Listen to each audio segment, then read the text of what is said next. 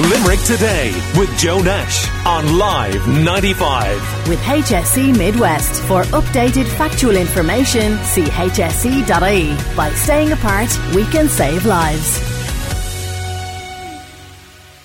Now, St. Vincent's School in Annacotty, there's been a fundraiser set up, and Gemma Murphy, whose son Charlie attends St. Vincent's, and she's also on the Parents Association at the school, is on the line. Morning, Gemma, how are you?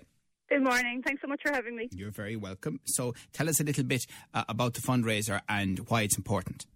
Okay, so we're hoping to walk 100 kilometres in July, and we've 12 people signed up. It's about 3.5 kilometres a day. And we're hoping to raise €10,000 for September. So our principal, Breedan O'Callaghan, has been really proactive. And there's going to be 8 pods with 2 classes in each pod. And for each pod, they will have an individual playground or play area and to play in September to keep them separate. So we're hoping to raise the funds to resurface all the areas and to put in play equipment for them. School reopening has been very much in the news again over the last few days. Yes. I've been listening. Tell us a little bit about Charlie and how the school is good for him. Okay, so he is autistic. He's non-verbal, so he uses pictures to communicate. He has epilepsy. He has a sleep disorder. He doesn't really sleep without medication. And he is a flight risk, so he would try and run out on the road. And how escape the house. How does the school benefit him? Oh, they're fantastic. They're so set up because there would be a lot of children in the school who are very similar to him. And the school is completely set up for their needs and for their education as well. They would break down a lesson so he would understand it more than you would have in a mainstream. So let's say for reading, they'd have books and they would have visuals with the books to make sure he understands what he's reading.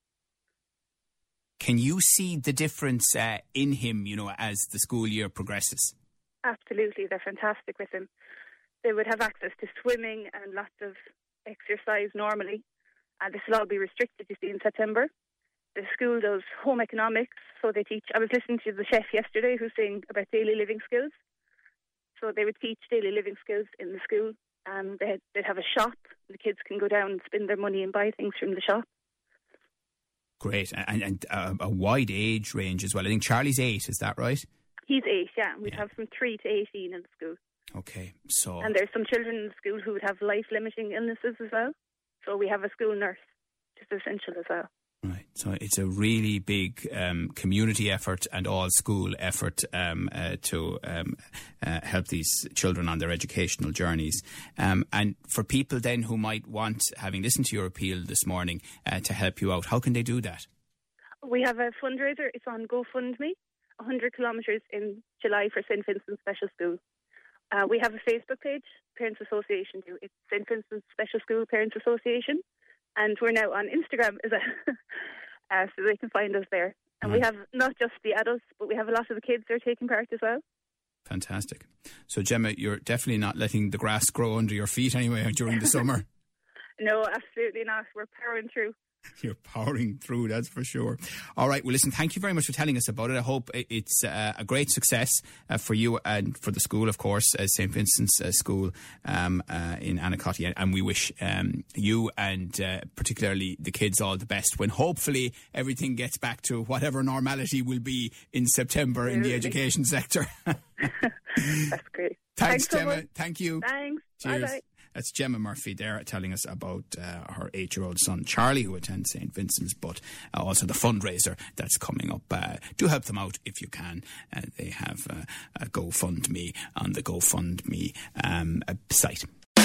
Limerick Today with Joe Nash on Live 95. With HSE Midwest. For updated factual information, see hse.ie. By staying apart, we can save lives.